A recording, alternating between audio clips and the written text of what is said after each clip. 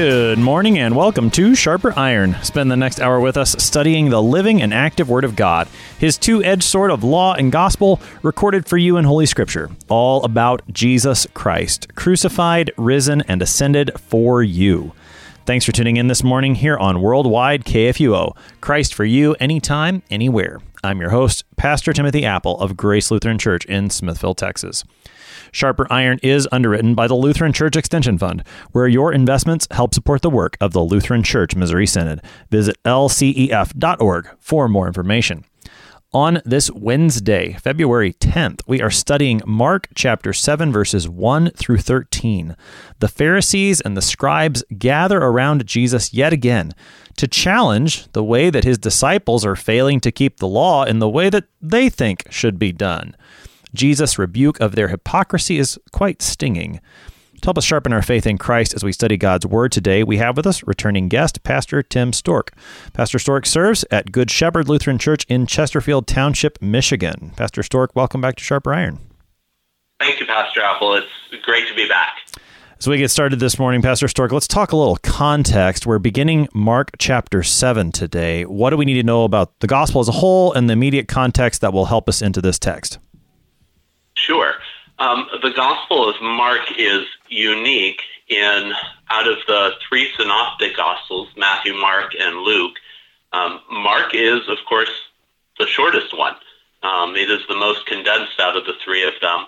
And the thing that I love about Mark's Gospel is the immediacy. So often as you read through Mark, at each of the beginning of the sections, he starts with that very word, immediately. Moving us quickly from one event to another. And especially then into the latter half of Mark's Gospel, where he does spend quite a bit of time talking about our Lord's last week during his time of suffering, and then, of course, his resurrection from the dead. But specifically for our text today, we pick up right after Jesus heals the sick in the area of Gennesaret. He has just gotten done, as many people came and touched even the fringe of his garment, word made well. And now we find him, as you said in the introduction, again confronted by the Pharisees, who have much to question about Jesus and his teaching. It's rather striking when you put these two texts side by side, the end of Mark 6 and the beginning of Mark 7, where you have a positive reaction to Jesus there in Gennesaret as people are flocking to him. They're recognizing who Jesus is, at least that he can heal them. And then here come the Pharisees and scribes, and it's like they're completely missing these things that Jesus is doing, and they're focused on a very, very particular aspect of what he isn't doing, focused particularly in his disciples. As we're going to see in this text, some of the criticisms that they had of Jesus previously are going to surface again, which again, just trying to put it all together, back in chapter 2 and 3, that's where the opposition to Jesus from the scribes and Pharisees was really starting to grow. He spent some time teaching. Chapter 5 was full of those wonderful miracles where Jesus cast out the demon on the Gentile side of the Sea of Galilee, where he raised Jairus' daughter from the dead, where he healed the woman with the issue of blood. He's done all these fantastic miracles for people to see. Chapter 6 brought us down a little bit with the unbelief that faced Jesus, even from his own disciples at time. Now we're going to come back, and here come the Pharisees again. It's like they just missed all of the great stuff that Jesus is doing, and all they can see is how he doesn't keep the law the way they think he should. It's such a contrast in what we get. Oh, yeah.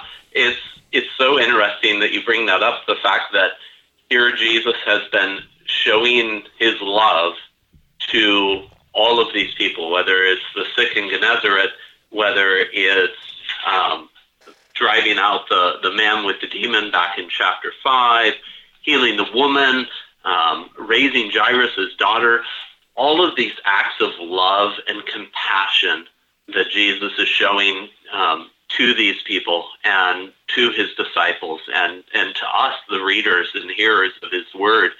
And then we get to the Pharisees, and they completely miss the love and compassion. Mm-hmm. And the only thing that they seem to focus on, or to be stuck on in a way, is how Jesus isn't, or at least the disciples, aren't keeping the minutia of the law. Mm-hmm. If you don't do this exact thing, it's almost like to them, none of the rest of it really matters. I like the way that you say that about that they haven't seen the love and compassion of Jesus, which I think fits very well with the way that they actually look at the law itself. They don't see the love and compassion that God intends for the neighbor in the law. They're simply looking at keeping of the law by the letter, and as Jesus will say, they end up missing what the law actually says and replace it with something different. But I think those things are related, that they've missed the love and compassion in the law, and so they just don't have a place in what they think for what they're seeing from Jesus, and I think those two things go hand in hand.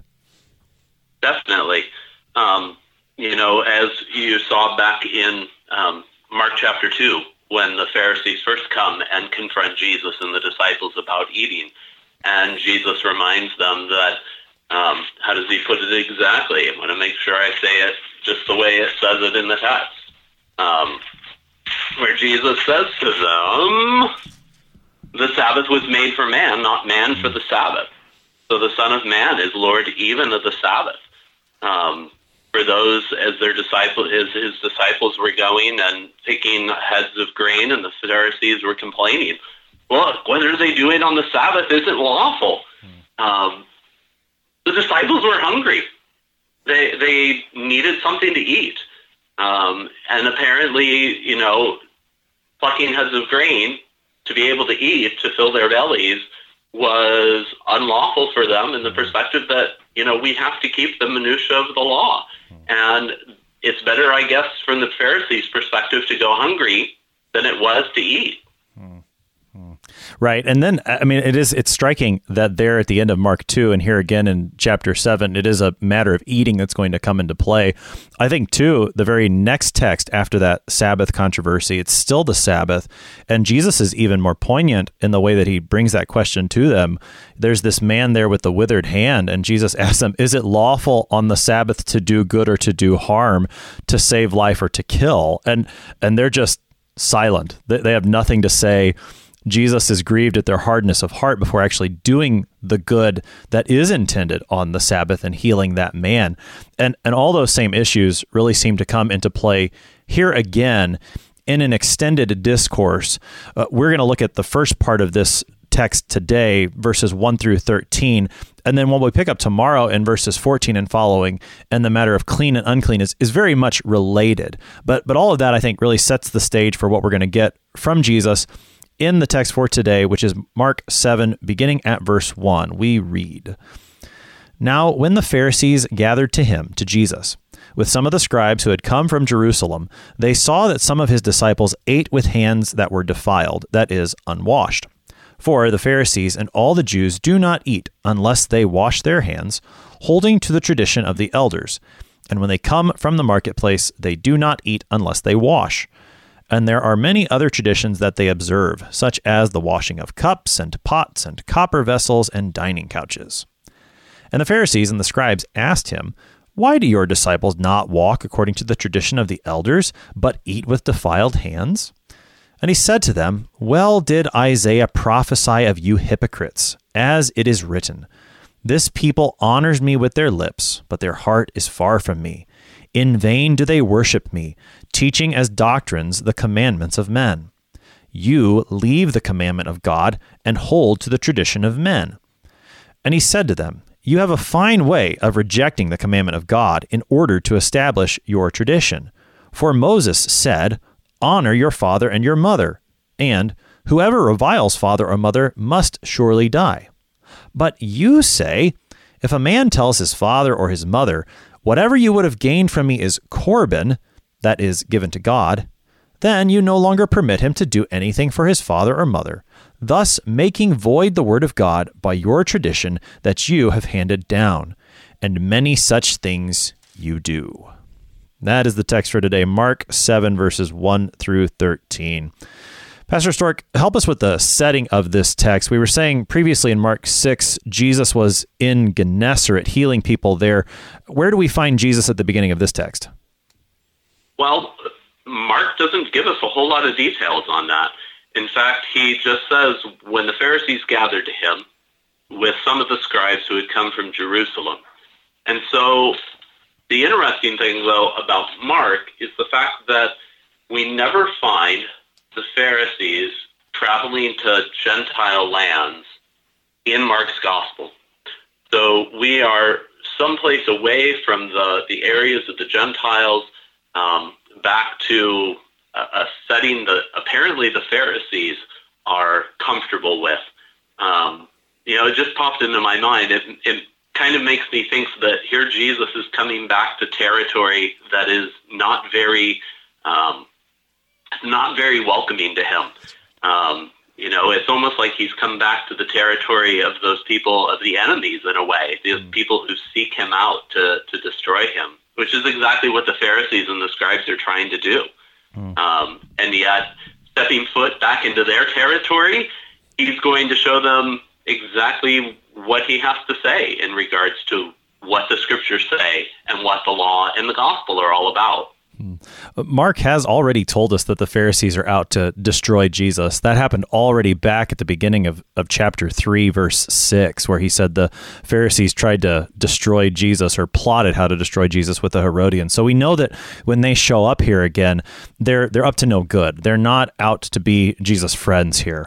And they're looking with the scribes, and they see something that Jesus' disciples are doing. It does go along with eating again, which we talked a little bit about in chapter 2, that Jesus' disciples there are plucking heads of grain on the Sabbath. That issue focuses more on what they're doing on the Sabbath. Here, the eating, Mark tells us, it has to do with the fact that their hands are, and the way the ESV reads is defiled, that is unwashed, which this sounds like it's more than the Pharisees, it's more than when your mom tells you to go wash your hands before you eat supper, it sounds like. What's the concern of the Pharisees here? Yeah. So the concern of the Pharisees here is a matter of cleanness and uncleanness. You see it throughout the Old Testament where we see the regulations from Leviticus and Deuteronomy in regards to how the high priest is supposed to be clean before taking care of the task that he has been given to do. And so it's very similar in a way to that. What they are concerned about is the people who are eating have clean hands. To be unclean meant to be common or to not be set apart, not holy as God is. Now, the thing that's interesting, though, about that understanding of cleanness is that it doesn't mean that you are evil or opposed to God, which means that for the Pharisees, this is a matter of the believing Jew. So they wouldn't be so much concerned about this matter of unwashed or undefiled or a Gentile, for example. But they would definitely be concerned about a believing Jew, like the disciples. That they wouldn't be fit by being defiled or unwashed.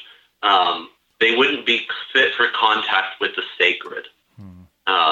So things that had been set apart, or certain foods that may have been set apart, without washing your hands, you would not have been able to eat those types of foods. It strikes me here, and I'd like to hear if you can help me sort of connect the dots, because I've been trying to do this in my mind a little bit. Where Mark says, their hands were defiled, that is, they're unwashed. The Greek there is not the same as when Mark tells us about the unclean spirits that Jesus has dealt with a couple times here in this gospel. Back in Mark 1 and then in Mark 5, the casting out of demons, they're called unclean spirits. And it's not the same Greek word that's used there in Mark 1 and 5 as it is here when it talks about these defiled or unwashed hands. But I wonder if there's a connection, and I'm not exactly sure how to draw it at this point. As you were talking, one of the things that was coming through my mind was that maybe what's going on with the Pharisees is that they're missing the real enemy here. They think that this matter of washing hands is what's going to make them clean or unclean. And Jesus has a bigger enemy in mind, which is the devil, who is opposed to the reign and rule of God. And they're being distracted by this matter of unwashed hands. And again, I know we're not looking at everything Jesus is going to say about this clean and unclean matter and what really defiles a person. Some of that's going to come in tomorrow's text. But I'm trying to connect those two things, but I'm not sure if I'm quite there. You have any thoughts on that? Yeah, it's interesting. Like you said, the word for unclean from the demons, or even the point where they are claiming that Jesus has a demon, that he is in league with Beelzebub himself. And I think that there really is a sense of, I don't know how to put it, that if you aren't doing these certain things, if you aren't making yourself ritually unclean, that there may have even been more of a sense for the Pharisees of not being a part of God's kingdom, that they may have seen it in a little bit of a wider sense, that by not keeping the minutia of the law or keeping these other regulations, that maybe you aren't really a part of it. But it's a really interesting thought. Yeah, and I think keep going. Go ahead. Well, no, I was just going to say, go ahead. After this section, and again, I'm talking about what we're looking at today and what we'll look at tomorrow, there's going to be the woman of Tyre and Sidon who will come to Jesus with a daughter who, again, has this unclean spirit. And again, not the same word for unclean, but it just seems like Mark is inviting us to try to put those pieces together, that, and again, just the best that I can do at this point, and maybe hopefully as we continue to talk today, tomorrow, the next couple of days, this will become more enlightened. The best that I can think right now is that the Pharisees are focused on the wrong kind of uncleanness. They're focused on an outward uncleanness, and there's a bigger uncleanness, which I think Jesus is going to get to in the text for tomorrow. And then there's even this enemy that's out there who is the fullness of uncleanness, Satan and his demons, and that those latter two uncleanness, the one that comes from within and the one that comes from without, the devil and his demons, that's what Jesus has come to combat by bringing the kingdom of God. That's just me sort of talking through it right now. Yeah, I think you're exactly right, Pastor. And the interesting thing is the fact that, like you said, the Pharisees are more focused on this uncleanness of hands, uncleanness of pots and vessels and dining couches, as Mark remarks here in his gospel, rather than being concerned about the heart, being concerned about the work of the devil in the world and the demons that have come to plague the kingdom of God and to try and attack the kingdom of God. And again, the fact that they seem to miss wholly what is important and what their people need to know and hear. Instead, they're being focused upon these, regulations, these traditions that really are not going to cleanse the heart. So, as you mentioned, Mark gives us this note in verses 3 and 4. I don't know, I didn't put parentheses around it as I was reading it out loud, but if you look at it in most English translations, verses 3 and 4 will often be set aside in parentheses. Mark pulls us aside for a second and explains a little bit more this matter of defiled or unwashed hands. First of all, the fact that Mark takes the time to do that, what might that indicate to us about Mark and his audience? Yeah, again, most likely Mark's audience does not have a Jewish background, or at least not a Jewish background that would know the ins and outs of the traditions of the fathers back, going to Moses' day. And the fact that Mark would need to explain to his hearers, this is what we're talking about, so that it makes sense when Jesus further goes on to explain why he is so upset with the regulations that the Pharisees have. With this parenthetical note then that Mark gives to add some explanation, what's there for us? What background does he give us here in verses 3 and 4 that we need to know that helps us understand what the conflict is? Yeah, so for example, he first tells us that the Pharisees and all the Jews do not eat unless they wash their hands, holding to the tradition of the elders. Now, when we hear that tradition of the elders, we have to remember first off what it's not. We're not talking about the Ten Commandments. We're not talking about the law that is written down in the first 5 books of the Bible. What we are talking about here is this oral tradition that the Pharisees and those from before them believed had been handed down by God orally, but not written down until later on, and was actually used to protect the law in a way.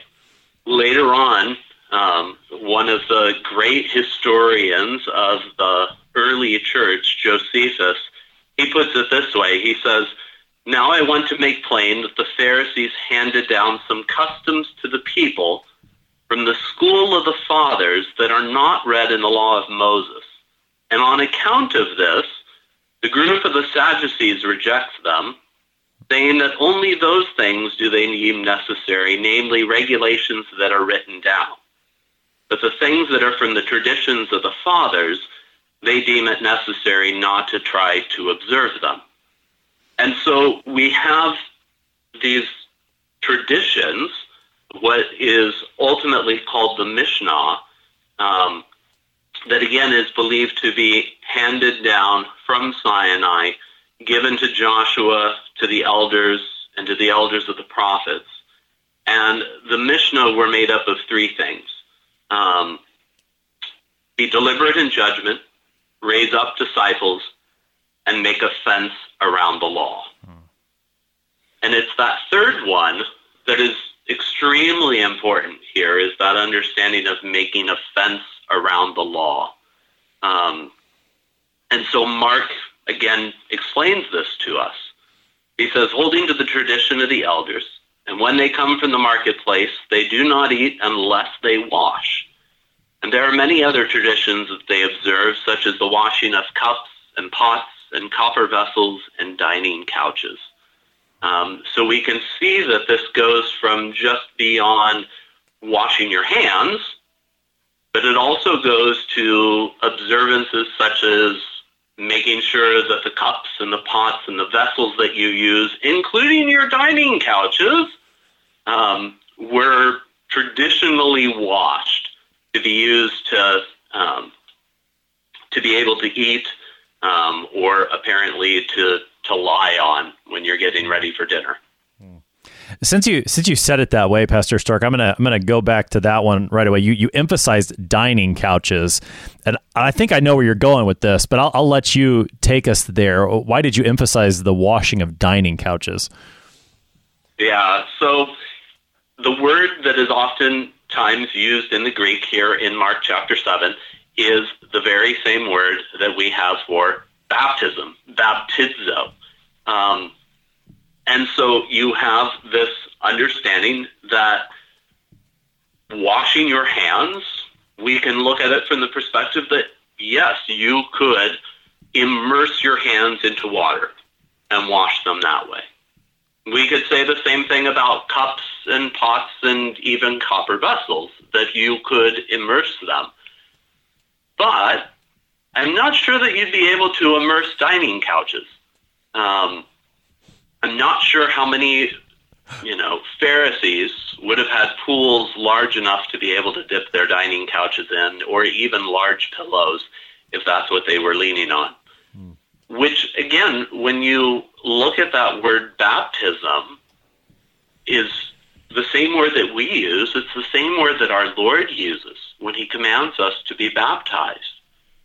And if baptism is not necessarily how much water we use or the application of water, it ultimately is the fact that water is used with the Word of God when we are talking about baptism for the forgiveness of our sins. And so whether you would be sprinkling water, whether you would be immersing someone or something in water, or even pouring water on someone, that word baptism can be used for all of those different meanings. Yeah, I mean, I wanted just to make clear that we're not saying that the Pharisees were baptizing in the sense of the way we use that word as Christians. But the usefulness of this text when it does come to baptism is that there are those among us today who might consider that the word baptize in the Greek in and of itself means to immerse. And they would say that Greek word, baptizo, has to mean immerse. And a text like this is useful to show, well, no, the word baptizo simply means to wash with water, to apply water in the best way possible, such that when it comes to Christian baptism, then for us, it's not about the amount of water, but it is about the water and the word being used according to God's command and according to his promise. And so a verse like this is just a helpful way to back that up to those who would say you have to be immersed or it doesn't count. I want to come back to that thought of the tradition of the elders, but we're going to do that on the other side of the break. You're listening to Sharper Iron here on KFUO. We'll be right back. Please stick around.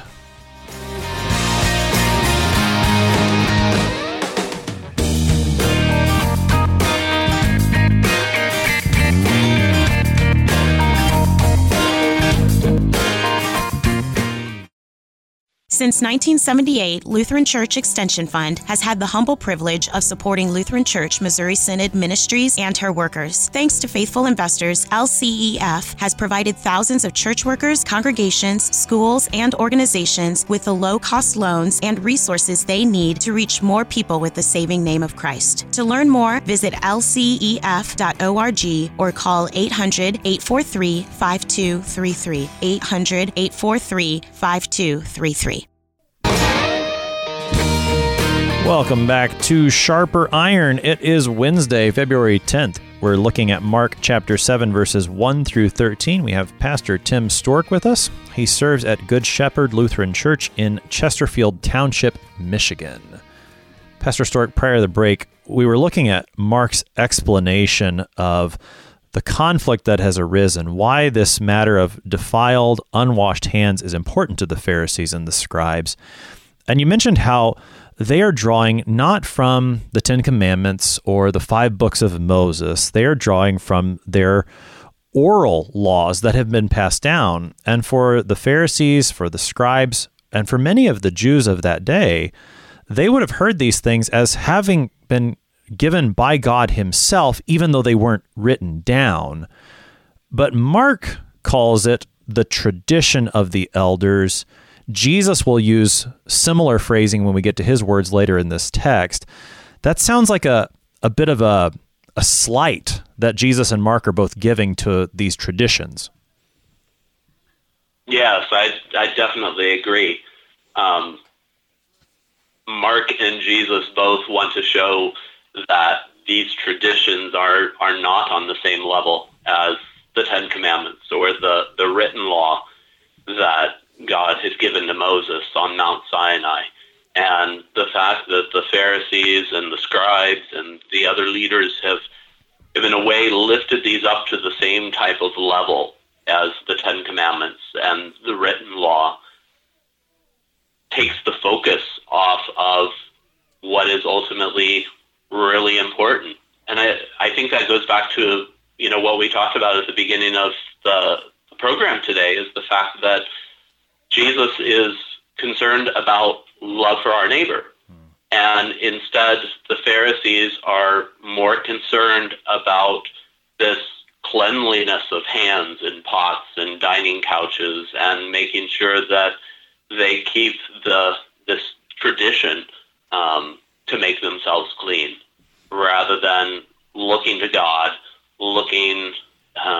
coming to him in repentance and finding hope and love in him. With that explanation of what's going on in place, Mark returns to the narrative in verse 5. And the question that's presented to Jesus by the Pharisees and the scribes makes perfect sense with that background information. They ask, "Why do your disciples not walk according to the tradition of the elders, but eat with defiled hands?" Again, as we mentioned back in chapter 2, Jesus was criticized by this same group of people because of what his disciples were doing, by what he was letting his disciples do. Here they ask him again. And Jesus, then, the rest of the text is his answer. And he starts by quoting from Isaiah the prophet, but he has a particular label for the Pharisees and scribes. He calls them hypocrites, which is one of those words that I think gets tossed around a lot, not just in the church, but in our culture at large. But I don't know that we always know really what that word means, or maybe we don't always use it correctly. So help us to understand what Jesus is saying to these people when he calls them hypocrites. Yeah, I love how what the word means in the classical Greek. It actually gives a whole different sense, I think, to the word hypocrite when we read it. In classical Greek, that word hypocrite was an actor. It meant playing a speaking part on a stage. And so you are exaggerated as an actor, which in a way, in regards to what Jesus is about to say here from Isaiah, and then what he's going to speak to them about in the second half of this reading from Mark chapter 7, this is exactly what they're doing. They're playing a part. Outwardly, they are saying one thing. Inwardly, they're doing something completely different, which is exactly what an actor does. Outwardly, they play a part, and hopefully, if they're a good actor, they do it well. It's convincing. Everyone believes them. But inwardly, in their heart, they may not believe any of the things that they say or do, which is exactly what the Pharisees are doing here. They've become actors. Outwardly, they are keeping the traditions of man, but inwardly, in their hearts, I guess the question could be asked, do these men really believe? And I think Jesus answers that question with this quotation from Isaiah, which is the bulk of 6 and 7. Isaiah writes, as Jesus quotes him, "This people honors me with their lips, but their heart is far from me. In vain do they worship me, teaching as doctrines the commandments of men." Where do we find this in Isaiah, and how does Jesus make use of it here? Yes, these words of Isaiah are from, let me see if I have it here, from Isaiah chapter 29, verse 13. Isaiah speaks these same words, or gives these same words to his hearers back then. And so it's the same situation. The people are outwardly acting as if they fear, love, and trust in God above all things, but inwardly in their hearts, they're far from it. So Jesus takes those words and applies them to the Pharisees, to the scribes as well. Their heart is actually far away. Again, you've got that outward observance of these washings, but inwardly there is no actual faith. They're not actually worshiping God. And the way that this turns then, and Jesus is going to start to apply it, is that, as Isaiah says, they're teaching as doctrines the commandments of men. And then Jesus even says, you leave the commandment of God and hold to the tradition of men. And I think this starts to take us back to where we started this half of the show, that Jesus is now going to make this sharp distinction between what God has actually commanded and what the Pharisees and the scribes are trying to do with that fence around the law, those traditions of the elders that you were telling us about. Yes. So they are ultimately building a fence around the law, almost in a way to protect themselves from possibly breaking the law in other manners. So, for example, this Jesus is going to show us here in a minute the fact that they can, give these offerings or these gifts to God by calling them Corban and saying, well, we don't have to take care of our parents because we can hand these gifts to God, which is apparently, in their view, more God-pleasing. But in fact is not, because they are ignoring what God has actually commanded them to do, which is to honor their father and mother. With the matter of traditions, before we dig a little deeper into that matter of Corban, Jesus says you leave the commandment of God and hold to the tradition of men. Some might hear that, and some probably have heard that, as Jesus rejects all traditions. Is there a helpful place for traditions? If so, what is that helpful place, and how do we keep it there so that it doesn't start to move into what Jesus is condemning here? I think there is a helpful place for tradition. The church has kept tradition for many, many years.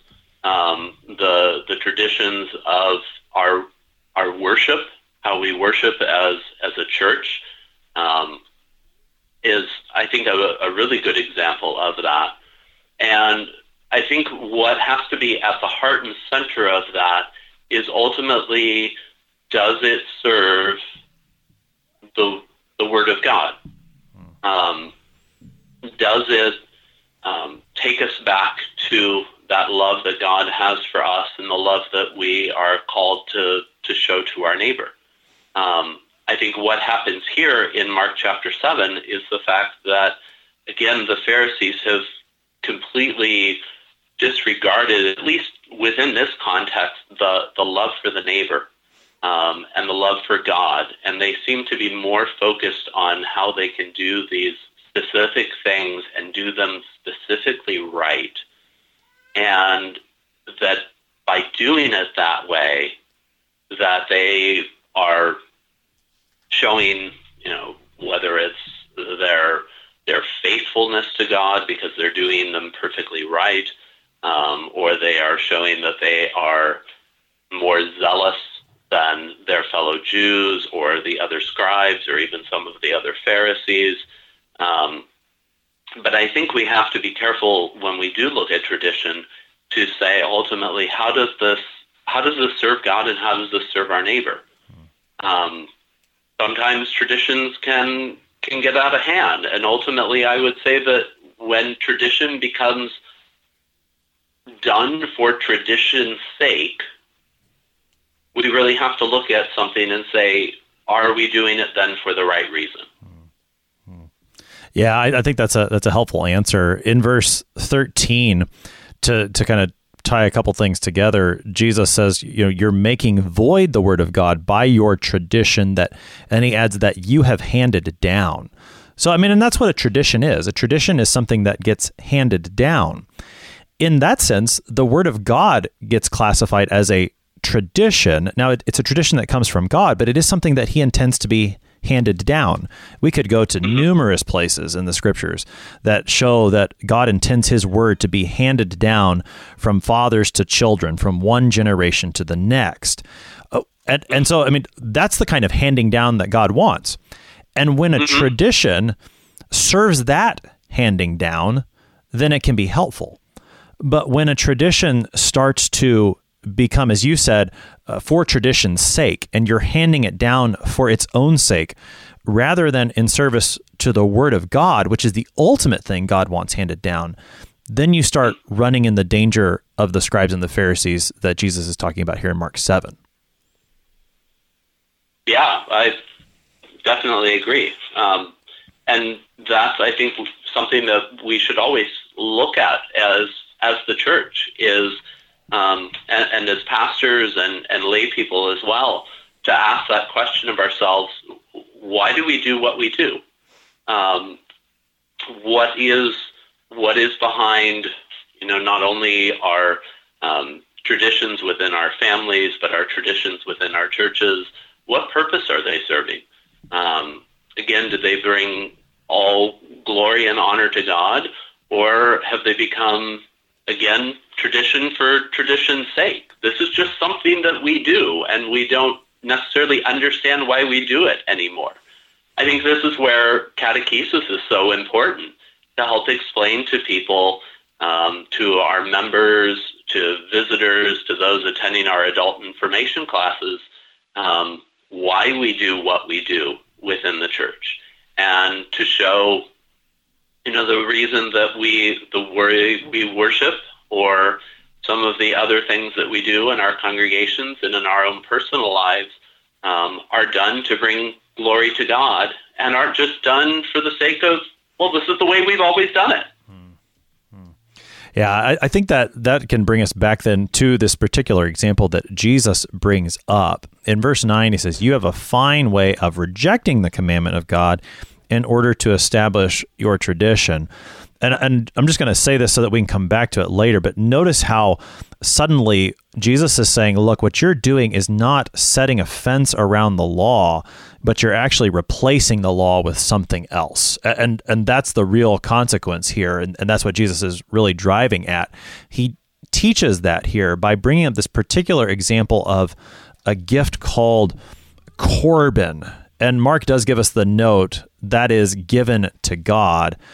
Tell us a little bit about, and you started to explain this already, Pastor Stork, but dig in a little deeper to this Corban and how that ends up subverting the fourth commandment in the example Jesus gives.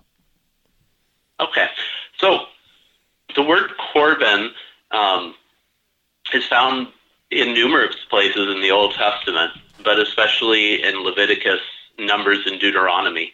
And it's used over 80 times there, if you can believe that. And it actually is the word that is used there for offering. And so the word for offering there, Corban, in the Old Testament, is a good thing. It's actually something that God has prescribed that the people would bring to him, that they would offer up these offerings to him out of love or for need for their forgiveness, depending on what type of offering it was.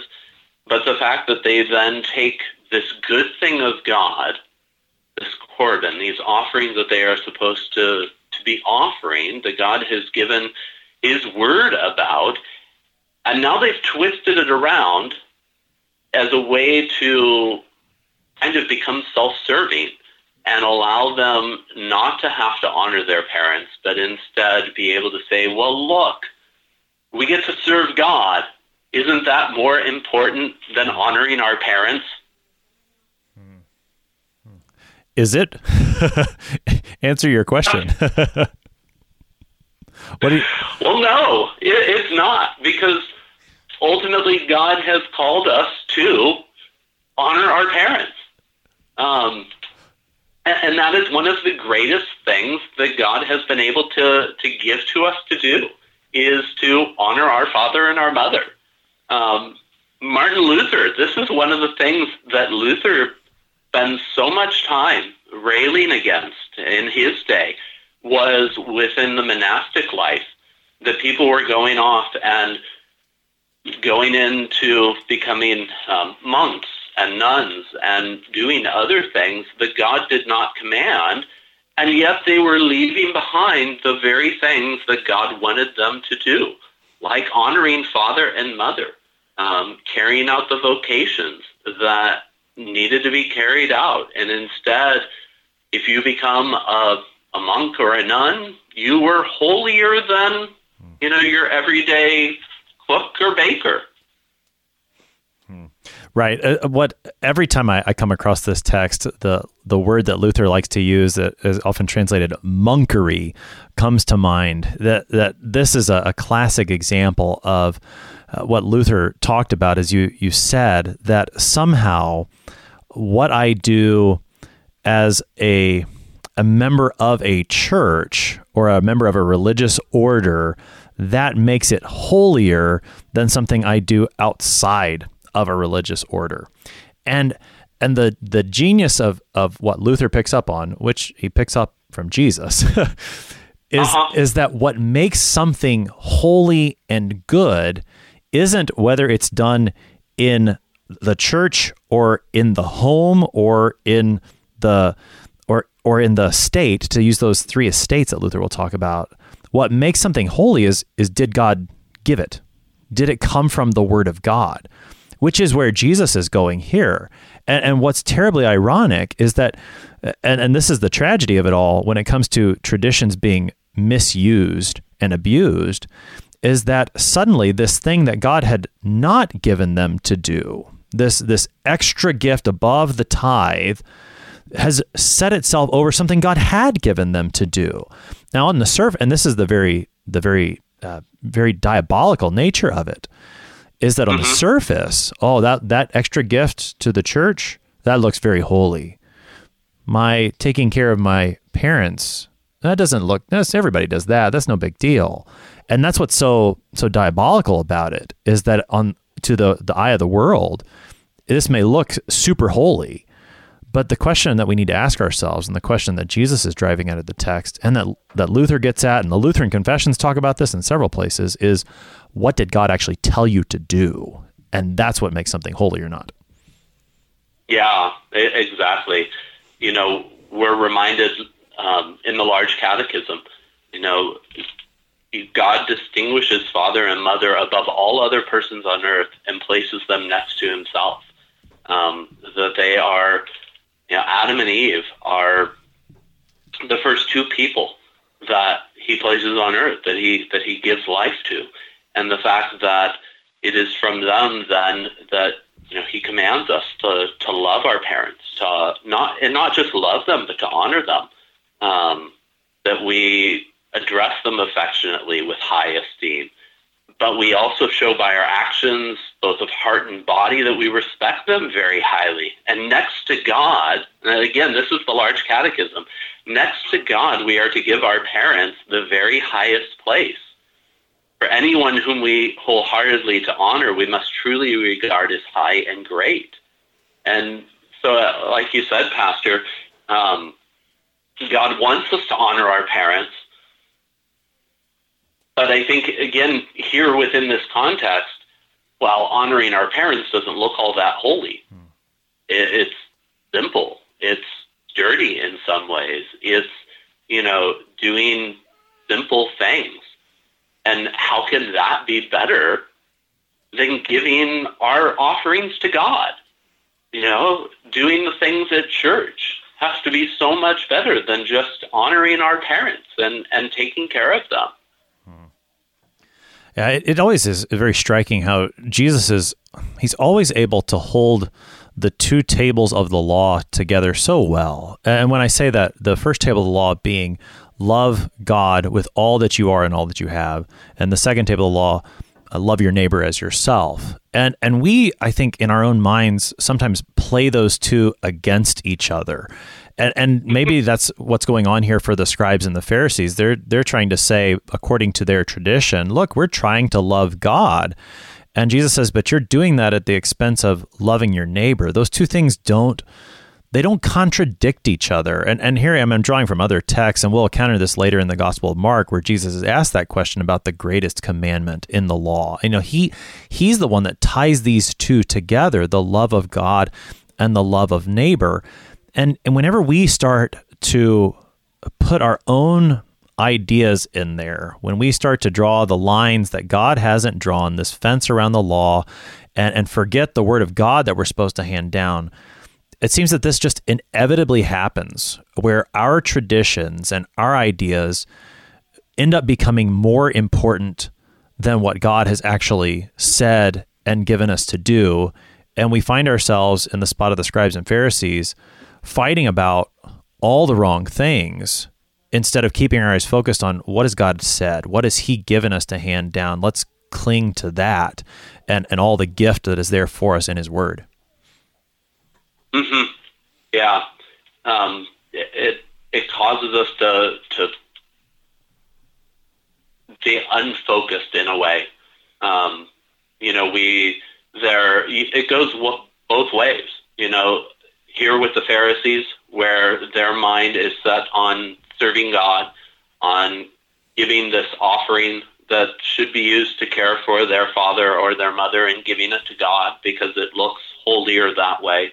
And then it works the other way as well. I think where we ignore, the first table of the law, and we love our neighbor to the expense of, not love, fearing, honoring, and trusting in God above all things.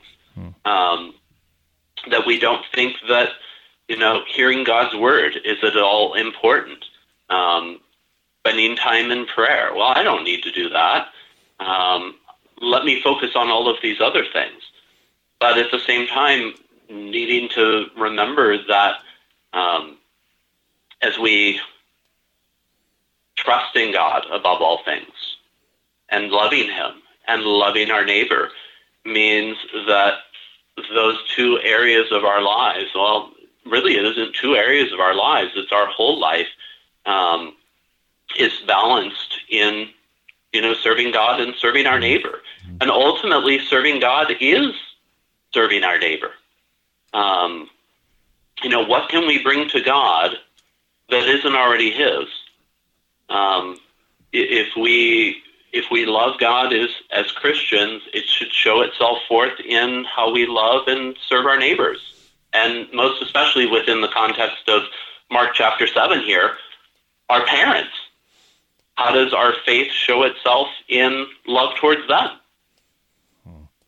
I think you're right on when it comes to, we can do it the other way too, where we can put the second table of law and say, oh, what a good Christian I am. You're just going to church, but I'm doing all the church things outside, and we can switch it the other way too. I think you're exactly right, and we still see both things today.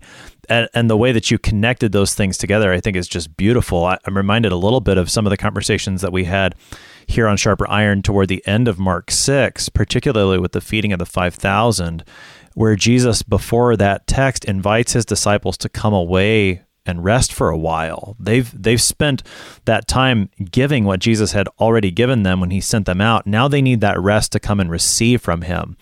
Both of those things go together. The first table of law, the second table of law, they go together. Jesus always holds them together so well.